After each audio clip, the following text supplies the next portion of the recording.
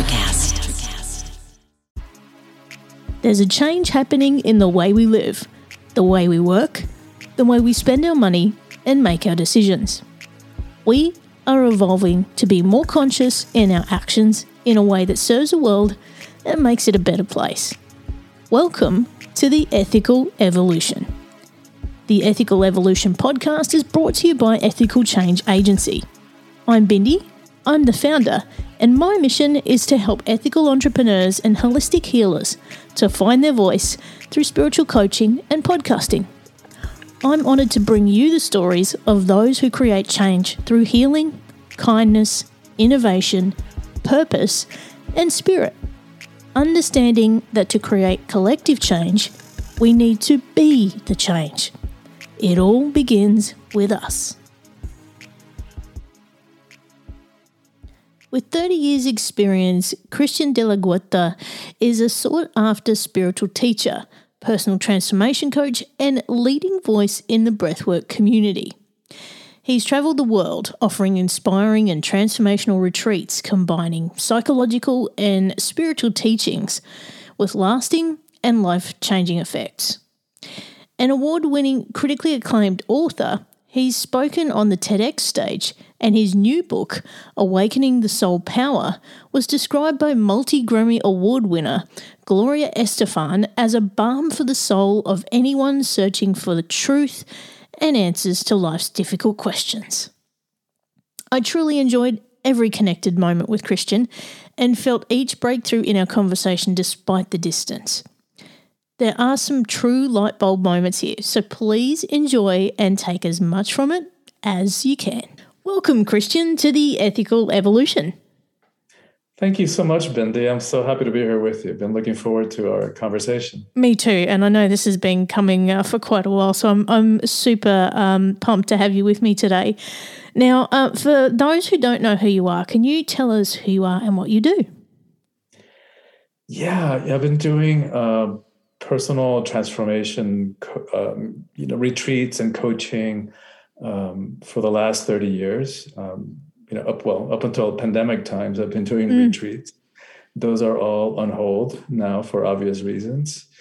And so, that's what drives my life, just supporting people's process of healing, of getting free from all the ways in which we allow ourselves to be held back by our fears and our limited thinking and the conditioning of family and society and culture and all that stuff. And that's where your work resonates with me. Absolutely. And I've, as we were just saying offline, I've just started reading your book, which is Awakening the Soul of Power. And to preface it, it does say how to live life heroically and set yourself free, as you just mentioned. And it's the first of one of the books in your Calling the Hero series. And as I said to you, I've just started reading it, and it's one of those books that you can't put down.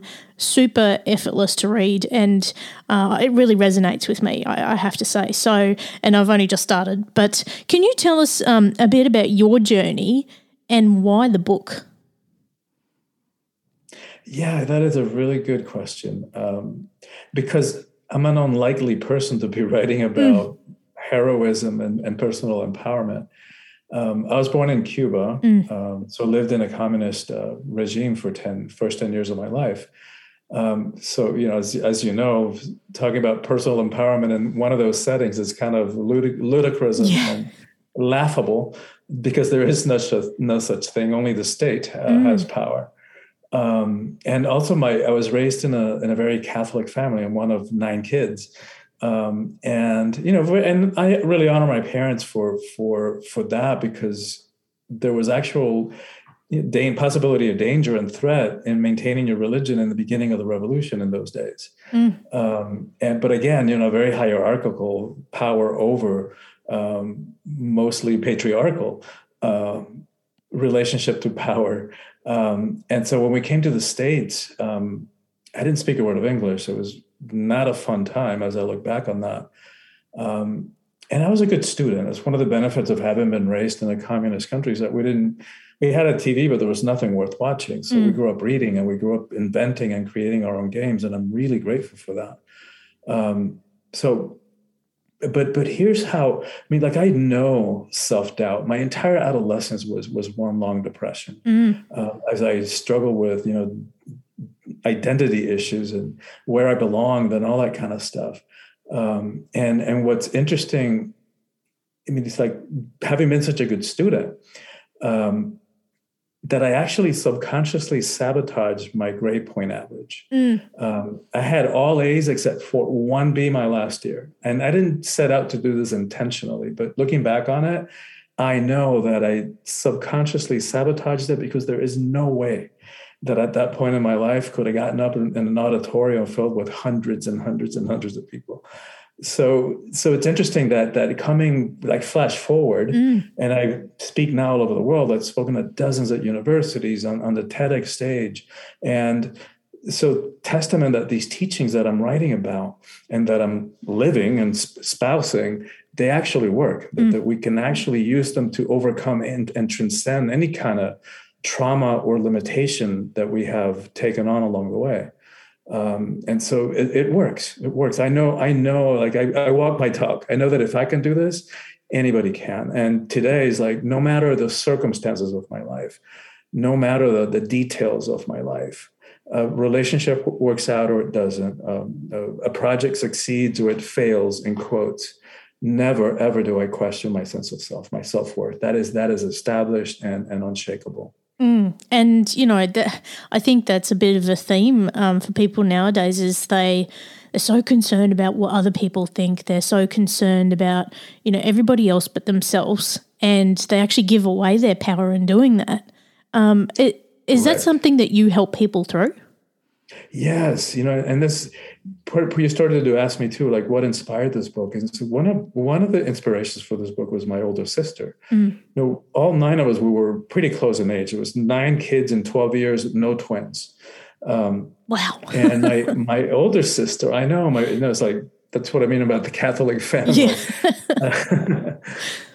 Further evidence that the Catholic roulette does not work. It's not very efficient. But my sister was a natural born leader. Like, when we were kids, she would like boss around not only the 9 of us, but the entire neighborhood of like 20 kids. And not in a bad, bossy way. She would just say, hey, let's go do that. And we would all say, okay, let's all go do that. And when she had puberty, Bindi, I don't know what happened, but she turned that off. Right. I don't know if somebody told her something or whether she just picked it up through osmosis, that women didn't behave that way, that women had a different role to play. And she just turned that off. And I've always found that so tragic. And so what I've realized over the years of doing retreats and workshops is that most of us have an ambivalent relationship to power, maybe even conflicted. Like, part of us wants it, part of us is afraid of it. And I think that what we fear is that if we really, really stepped into our power, that other people would reject us, that would be threatened, and we might end up rejected and alone. And we also fear that we might abuse it. And no wonder, like, all we got to do is turn on the news or read the headlines online any given day and witness at least one abuse of power. And what good-hearted person wants to do that? And add to the mix that we've been conditioned to believe that power is bad, that power corrupts, and absolute power corrupts absolutely. What they didn't tell us about that quote is that Lord Acton was speaking specifically about political power, not personal power. And so when you add to that mix the fact that we've also been conditioned to be afraid of the emotions, somewhere along the way somebody decided the emotions were weakness, and especially for guys, like, little boys don't cry, and it's like, wait a minute, why is that? Because only little girls cry, and so we've got this misunderstanding about the feminine. Like, we've labeled the feminine weakness. It's like, wait a minute, what a faulty assumption that is. Like, if you want to talk power, let's talk about the power of creation, the resilience, the ability, the courage that it takes to create life and to be a vessel for life. And what used to be spiritual teaching that everything is energy, now we know from quantum physics that it's true. Well, that means the body is energy. The emotions are energy. Everything is energy. Energy cannot be destroyed. And so emotions are not good. They're not bad. They're not weakness. They're not strength. They're just energies coursing through our body. And so when you put all that into a mix, what happens is that we end up giving away our power, our innate, inherent power that nobody can give to us. Nobody can take away. We are the only ones who can give it away. And the sad part, Bindi, is that we give it away for the lamest, the saddest of reasons. We say yes when inside we feel no, for an illusion of security. We sell out on our power. We diminish ourselves for a false sense of acceptance, and we settle for crumbs, for morsels of pseudo love, and that's sad. And it all comes from misunderstanding power.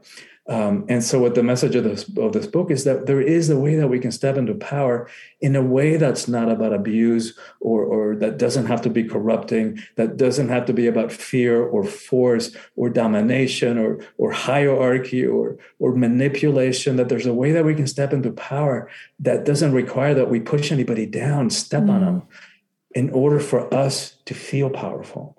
And so that's what I carry people, by the hand through in this book. Yeah, and oh my gosh, there were so many things came up for me there and what you just said. And, really it's about empowerment, isn't it? Particularly when we look at, feminine energy and feminine power, that is some of the most incredible stuff. I have some very, very powerful women in my life, and, I can see the stuff that they carry. And it's just like, wow, if they only made that more visible. Like, women carry so much power that we don't see. Oh my God. Yeah. And it's and men do as well. And men do as well. This is not to put men down in any way. No. Obviously. But the book is for everybody, but it has a particular message about women's empowerment. And that comes from my belief. Well, I would say even conviction, that is the single most important thing that needs to happen in the world. And it's not to idealize women. It's not to put women up on a pedestal. Women also abuse power. And it's certainly not to give women more stuff to do and more of a mess to clean up in this world of ours. But it's because as a world, as a species, we've been functioning so off balance, so off kilter, where it comes to that balance between the feminine and the masculine energies that we all have. Right? We're part of the universe, and the universe is balanced between the masculine and the feminine. We are the only ones that repress the feminine, and we've made it wrong, and we turned it into weakness because of some misunderstanding and cultural conditioning.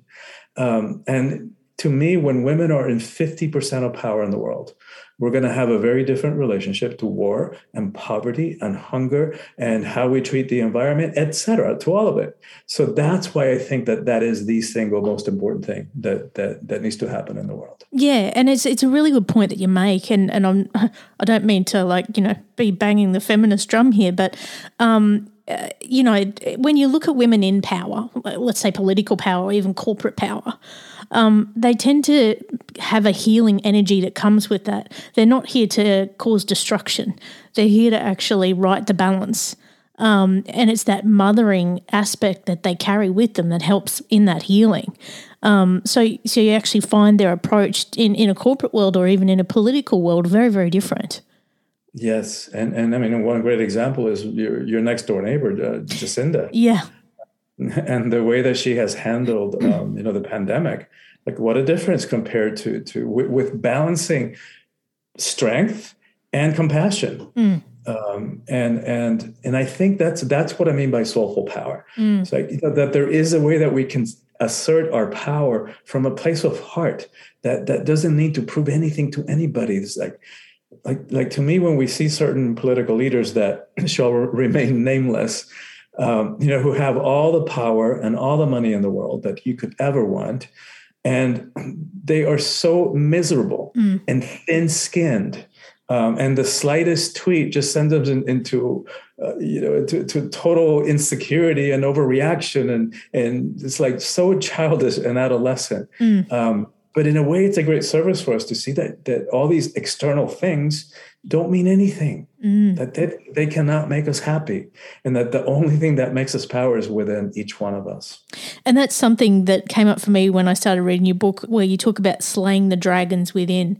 So all of us being our own hero, it's not so much about, like in cave times where, they were fighting the beasts and all that kind of stuff. It's now the dragons that we're slaying within, isn't it?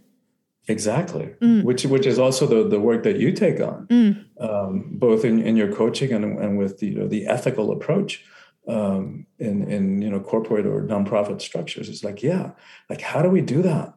How do we take a stand? Because it's a journey of empowerment. So we're not talking about becoming doormats, but it is understanding why we do the things we do, and why do we becoming more self-aware. To me, that's those fighting those inner dragons. Most of us are walking around completely unaware of what we're doing. Like myself, I didn't know that I subconsciously sabotaged my grade point average because of fear. I just did that. It wasn't a conscious thing.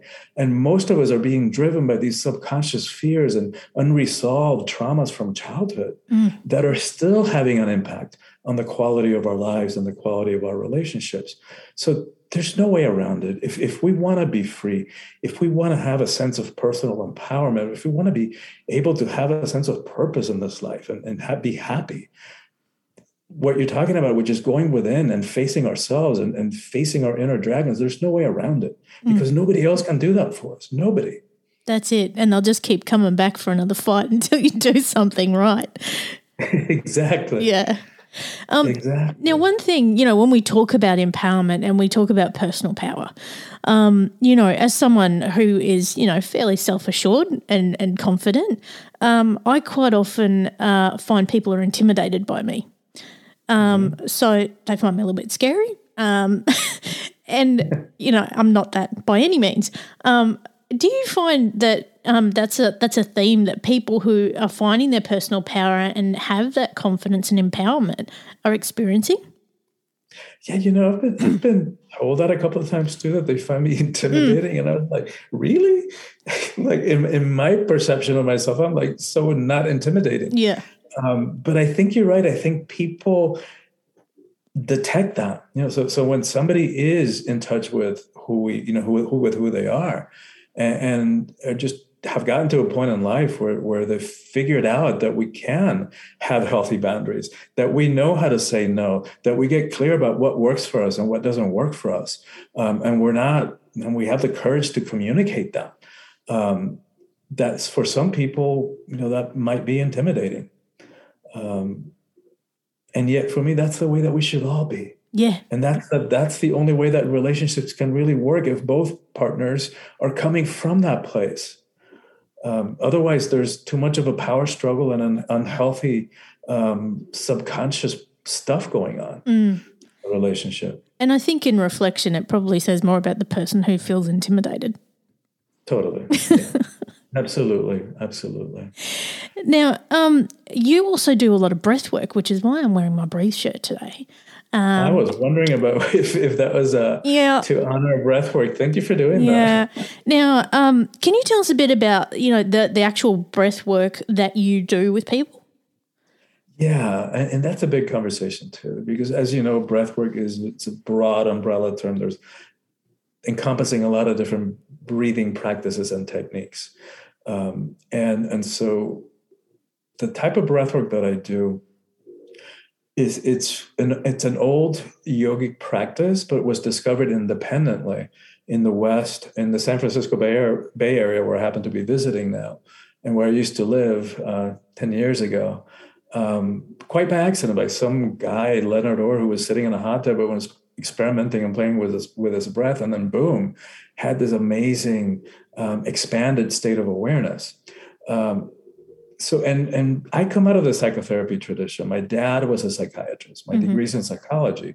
And I was on a track to get a PhD in psychology. And when I discovered breathwork 30 years ago, I jumped tracks. I never went for the PhD. And the reason for that, Bindi, is that it works so fast and heals so profoundly at so many different levels. I don't know anything more effective in terms of clearing past trauma. And I'm talking serious stuff. I work with people that, have experienced rape and sexual abuse and loss of, like violent loss of loved ones and that kind of thing.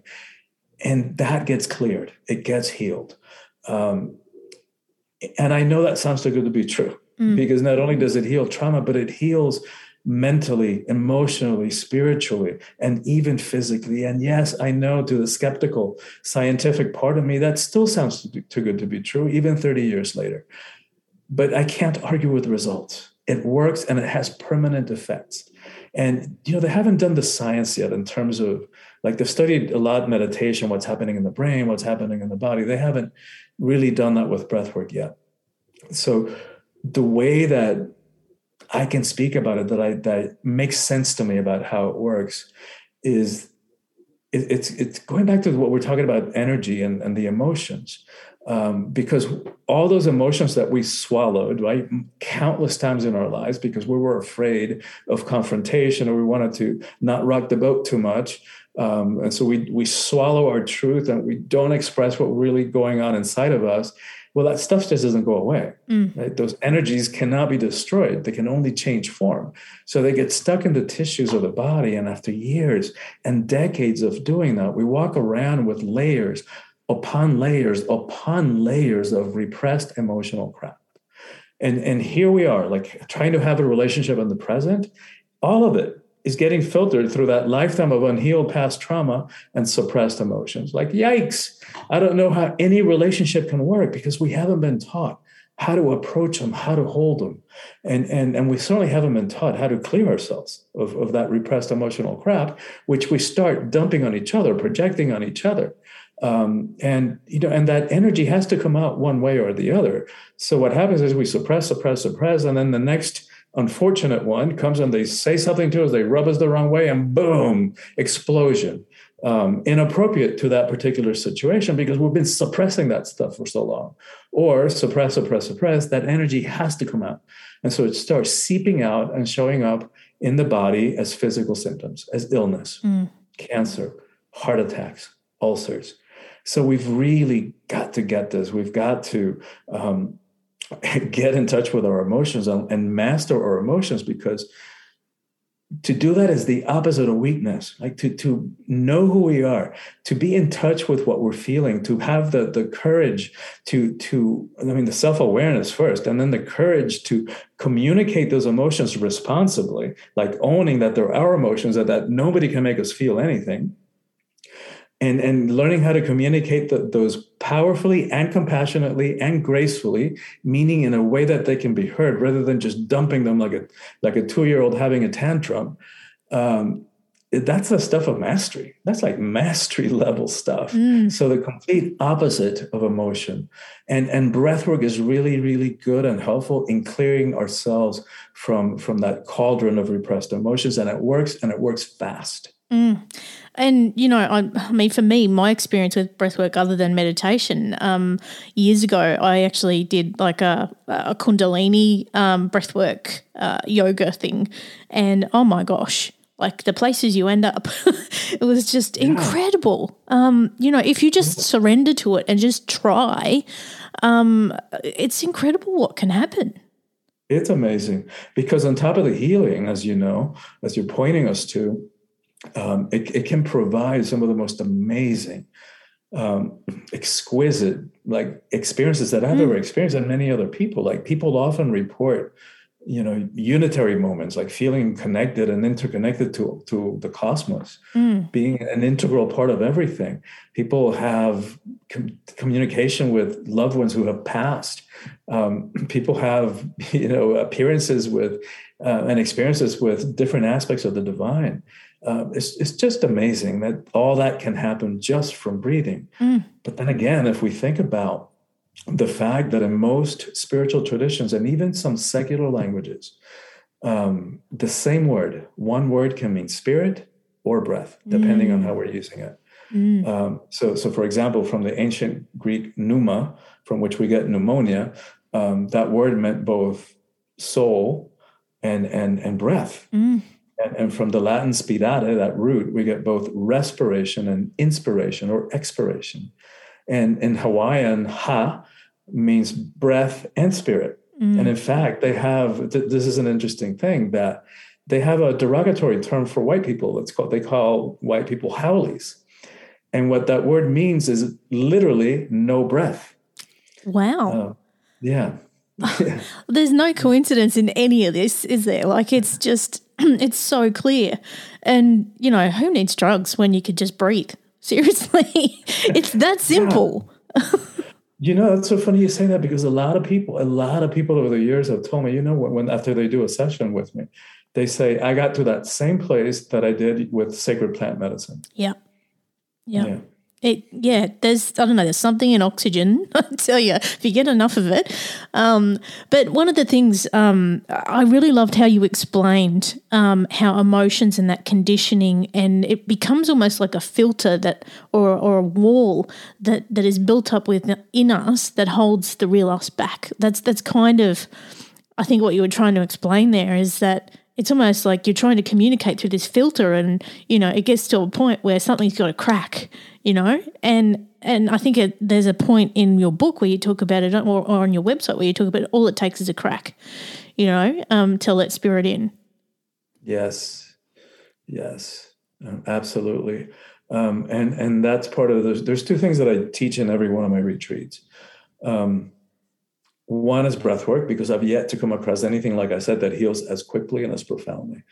The other thing that I always talk about is understanding the ego mind. Because if we want to have relationships that have a chance at working, if we want to have a sense of personal empowerment, if we want to have a life that is filled with meaning and with purpose, we've got to understand the ego. And there's so much misunderstanding about the ego in the world. And, we don't have the time to get into it, all of it here. But here's a great visual. If you put a football in the center of a stadium, that's what the ego is. Who we are is actually the stadium. And we've allowed this tiny, tiny, infinitesimal part of who we are to think that it is all of who we are, and to make really important, critical, consequential choices about our lives, about our relationships, from its very small, limited, and always fear-based perspective. So that's what I see when you speak about having that crack, is like understanding is like, wait a minute, I am not that. I am not that tiny little baseball. And I mean, there's so much more to say about that, about the ways of the ego, and understanding why we do the things we do, so that we can break out of these patterns. Because just applying it to relationships, for example, we get caught up in these patterns of unhealthy patterns that sometimes we sabotage our relationships before we even get started. By falling for people who are not a match, people who are not available. They're either with somebody else, or they live on the opposite side of the world, or they're just not there. And so if we want to have relationships that work, we've got to look within and to see, why do we do the things we do, right? Because it's like we were talking about earlier, most of the stuff is subconscious. So there's nothing that we can do about what we can't see. So the first step towards freedom is becoming aware. And part of that is that crack into consciousness. That once we understand that we're not the football, that we're actually the stadium, then that begins to open up possibilities. And that puts things in perspective so well, like understanding you're the stadium and not the football. That really puts things into perspective. So in terms of transformation, Christian, what kind of change have you seen in people when they work with you? Oh my God, so many. It's just so profound. This week alone, I've probably, I've been here 3 weeks. I've probably done 15 private one-on-one sessions. And just one story after the other. Just a couple that come to mind, not from this week, but from the past. One of my favorite stories is this woman who was in her 50s, vice president of a global multinational corporation. So really in her power in that area. But in her personal life, she was a mess. She had never had a real relationship ever. And she had all these other kind of self-sabotaging patterns of behavior. And so after doing several retreats with me and multiple breathwork sessions, she recovered this memory that she had been sexually abused, and she'd repressed it. And over the course of time, as she went deeper and healed that, and began to remove her subconscious obstacles to love, right? Because what happens is if we have either self-esteem issues, or if we've got fear about relationships, fear of getting hurt, fear of being cheated on, fear of being abandoned, all the stuff that relationships bring up for us, that most of it remains unexamined. So what we end up doing is like, one hand, come here, and with the other one, oh, not too close, come here, not too close. And so once she started realizing why she had these self-protective mechanisms in relationship to men specifically, and she cleared those with breath work. I think that was on Sunday when she had her finally breakthrough and realization. On Tuesday, she was having lunch with a friend, and she said, "Oh, I don't know why I haven't made this connection before, but you've got to meet my friend so-and-so. I think you guys would hit it off." Long story short, I married them. Get out of town. Seriously. I know. And that comes from removing the stuff within us, right? The fears, the unhealthy patterns. If we do the care, that work inside of us, which is heroic, that's what we're talking about, right? Slaying those inner dragons. It wasn't fun for her to recover those memories. She had to work through that. But the reward is like incredible, right? Not only did she find freedom, but she found the relationship of her dreams. And it's like an ideal relationship. Like they get along great. And it's just a pleasure to watch, and it warms my heart every time that I think about that. So you must find your work so rewarding when you see such life-changing transformation for people just through things like breath work. Oh my God, Bendy, so many times. It really is humbling. And I'm glad that I don't have to choose between my work, my mission, and sex. But if I had to, I would. Because the depth of the satisfaction, the profound satisfaction and meaning that I get from my work, it's like there's nothing like it. Nothing compares. Incredible. Well, if that wasn't the best sales pitch for breath work, I don't know what is. I even want some. Better than sex. And just coming back to your book and how you talk about a hero, one thing I really love that you do is you don't place a gender on a hero. Everyone is a hero regardless of how they identify. Yeah, that's true. And that, I think that's one of the ways in which COVID, without minimizing all the tragic parts of it, both personal in terms of health and lives and the economic impact, et cetera, without minimizing that. But if we look under the surface, it has served us, or it has the potential to serve us. And one of those ways is it's expanded the way that we think of heroism. Like before that, for most of us, when we heard the word hero, we'd probably think, either person with a cape, flying through space, or superpowers, or, like a warrior or a first responder or a firefighter, people who place their lives at risk for the sake of someone else or the sake of a greater cause. But now, after the pandemic, we include our healthcare practitioners, our nurses, our doctors, our respiratory therapists, and we even include, like the delivery people and grocery store clerks who in the beginning really placed their lives at risk for the sake of the rest of us. And so then the book asks the question too, well, what about the rest of us? And helps us to see that there is a hero inside each one of us, and that to live life consciously is nothing less than heroic. I think that sometimes just living in this world of ours and all of its challenges, that alone, just getting up in the morning and putting one foot in front of the other and taking one breath and then another, that alone can be heroic some days. But the way that I write about is it's a deeper way of looking at it. And yes, we all have access to that. Yeah, and it's really, I guess, if you break it down simply, you're rescuing yourself, aren't you? Yes. Exactly. No one can rescue us. By being your own hero, you're rescuing yourself. And by doing that, there's an on-flow effect in that, this is how that collective change happens is, you heal yourself, you help heal others. Exactly. It's a ripple effect. It's a domino effect. Yeah. Absolutely love it. Now, I do want to loop back to breathwork before I let you go. And one thing I do want to ask you is what is a simple exercise that anybody can do if they want to just, if they've got 5 minutes, they want to do a little bit of breathwork by themselves to sort of help them through their day? Yeah, that's a great simple. So there's a lot of different breathing techniques. Many of them are for relaxation, for managing stress, for sleeping better, those kinds of things. And it's really good for that. Then there are other ones that are like faster, more dynamic, that are for focusing.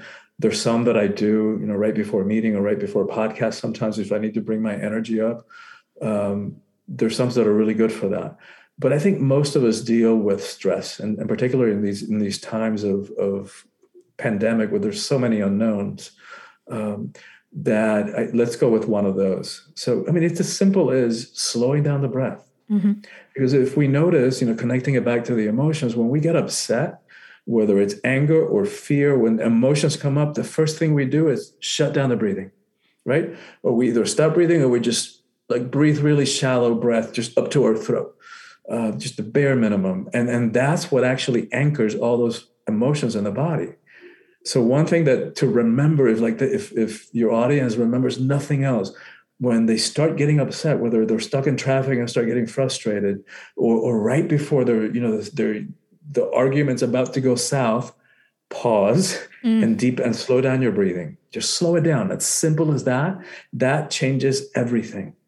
There's swamis in India that have that much control over their body that they can tell their hearts to slow down.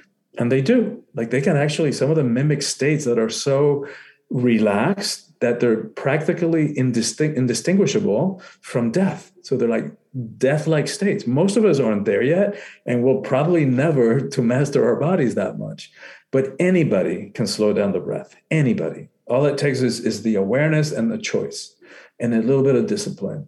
But it's easy to do, right? So if we slow down the breath, the heart has no choice but to slow down. It has to slow down. When the heart slows down, the whole body begins to also slow down and relax, and the nervous system begins to quiet down. But it takes that moment of awareness, right? If we wait a little bit too long, we just go over the waterfall. So we have to nip it at the beginning, right? Right at the first signs of, say, going with the upset. What does it feel like? We all know what it feels like. We're about to get upset. The heart starts beating faster. We get flushed. Our hands get sweaty. We stop breathing or start breathing shallowly. That's a moment of choice, right? Before it's too late, pause, slow down your breath. Buy yourself some time. Hey, Bindi, I really want to get through this, but I can't do it right now. I'm going to go sit by the water. I'm going to go walk around the block, calm myself down, and then I'll come back and we'll continue. But I can't do it right now, right? Buy some time until you can calm yourself and then think clearly and come back and complete the conversation. Yeah, and there's many people who say to me that, because it's the first piece of advice I give to people when either they're stressed or upset, is just breathe, slow down and breathe. And there's friends of mine who say to me, I can hear your voice in my head just saying, just breathe. And to the point where, yes, I have the shirts. I've even got a tattoo on my arm that reminds us to breathe and how important it is. And I do share this quote quite a lot. And I think it is a little bit of a modification from a quote from Buddha or Gandhi, actually. It's the first thing we do when we're born, and it's the last thing we do when we die, but it's the breaths in between that count.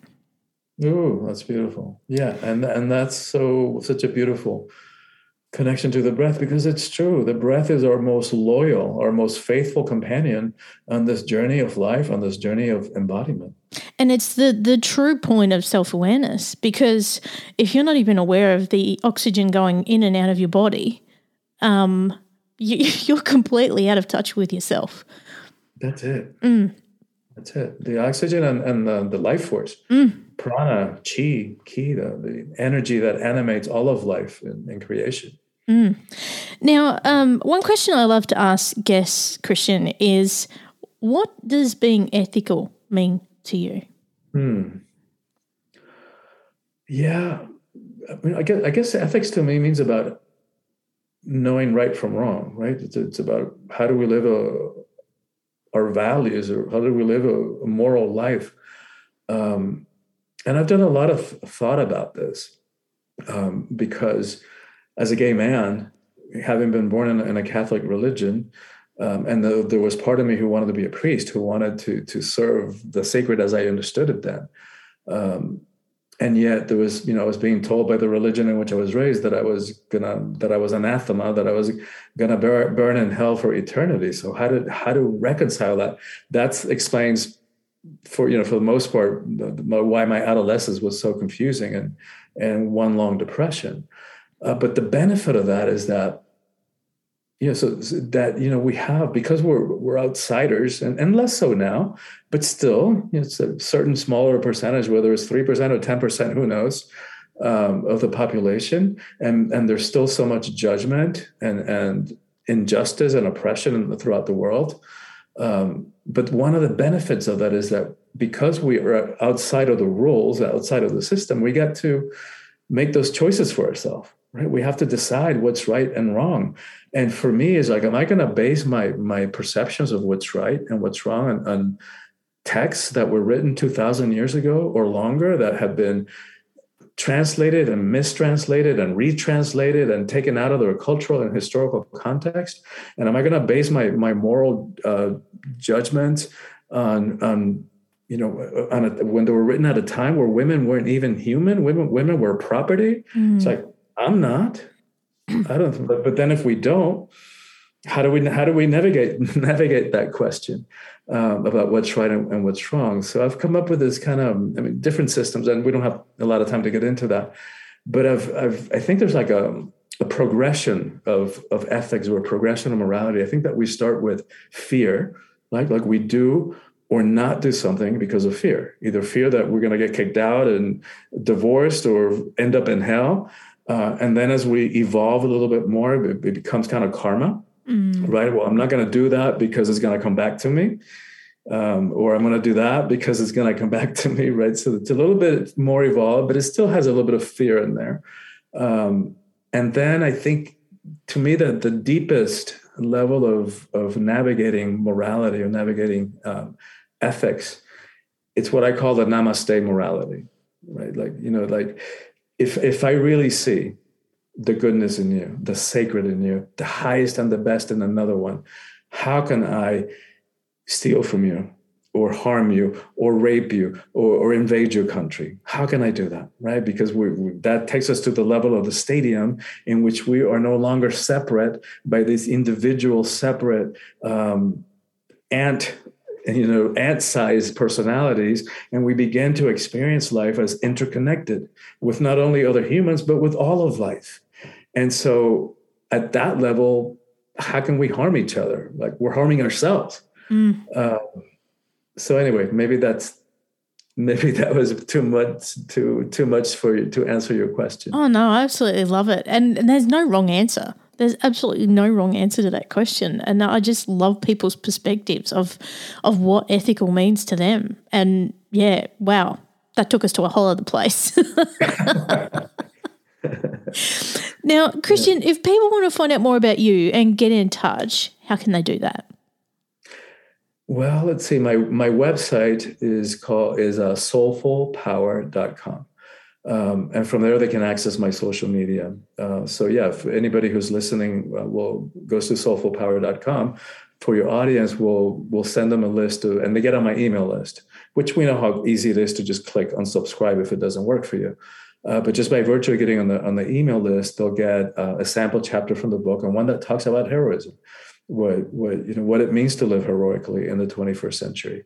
And they'll get some power practices that are designed to integrate some of the concepts into our lives, so that the teachings and the concepts don't stay at the level of information. Because we don't need more information. We've got information overload. What we need is transformation. And that comes from like really applying and integrating the teachings into our lives. And that's what those practices are designed to do.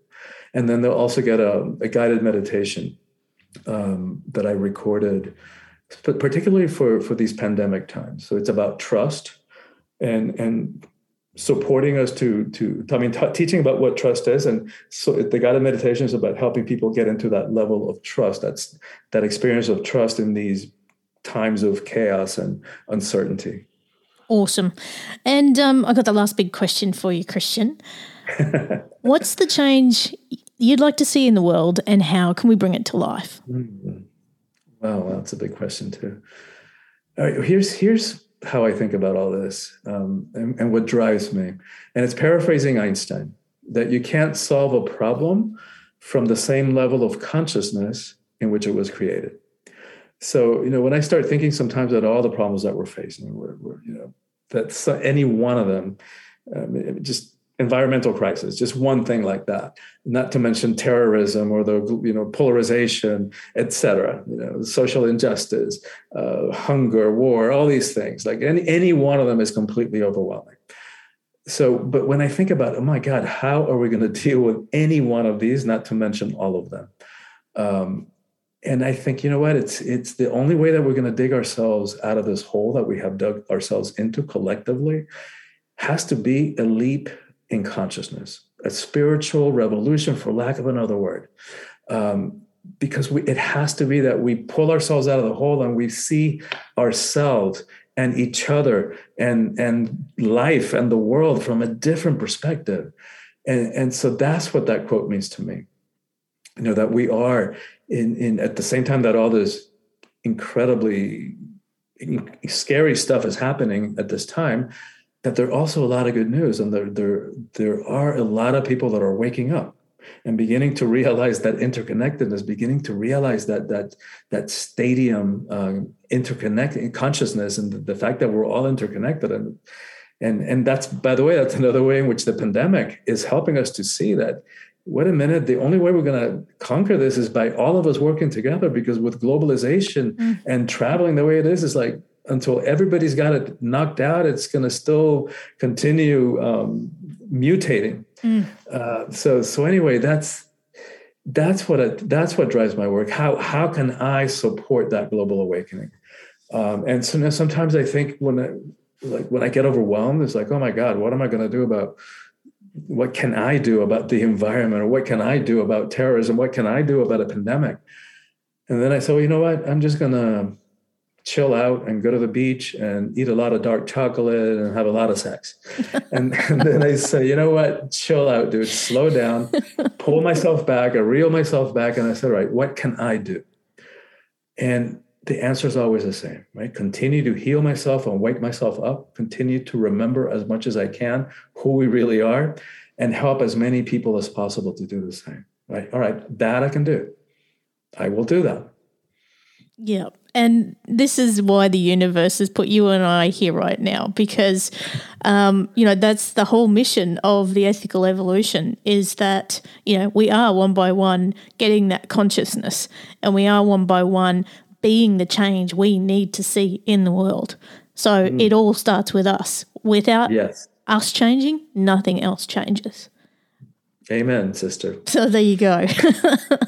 Yeah. So thank you. I mean, thank you for not only for having me on the show, and I've loved our conversation, and I know you and I could continue talking for a long time, and hopefully we will one day. But also thank you for hosting the show, because of what you just said, that in your willingness to do this, it's that ripple effect. Many people are being impacted and being reminders like, hey, wake up. We need you. Yeah, which is what you say in the book. You are the help, right? So, look, Christian, like you said, I could talk to you all day. This has been absolutely magic. Thank you so much for being a part of the Ethical Evolution. Thank you. Thank you, Bendy. Thanks for listening to the Ethical Evolution podcast. If you're ready to be the change and would love to work with me on finding your voice through spiritual coaching or creating your own podcast with impact, visit ethicalchangeagency.com.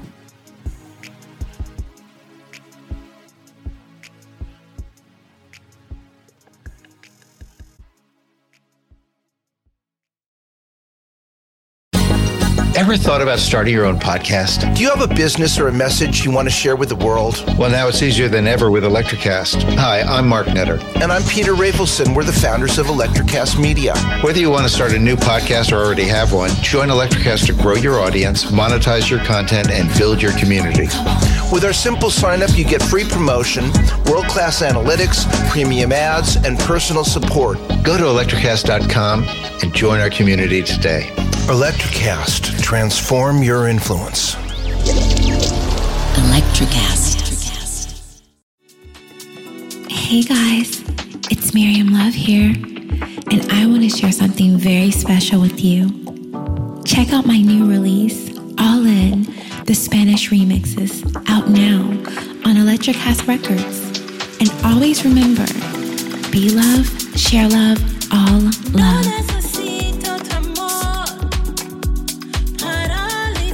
Available now wherever you listen to music.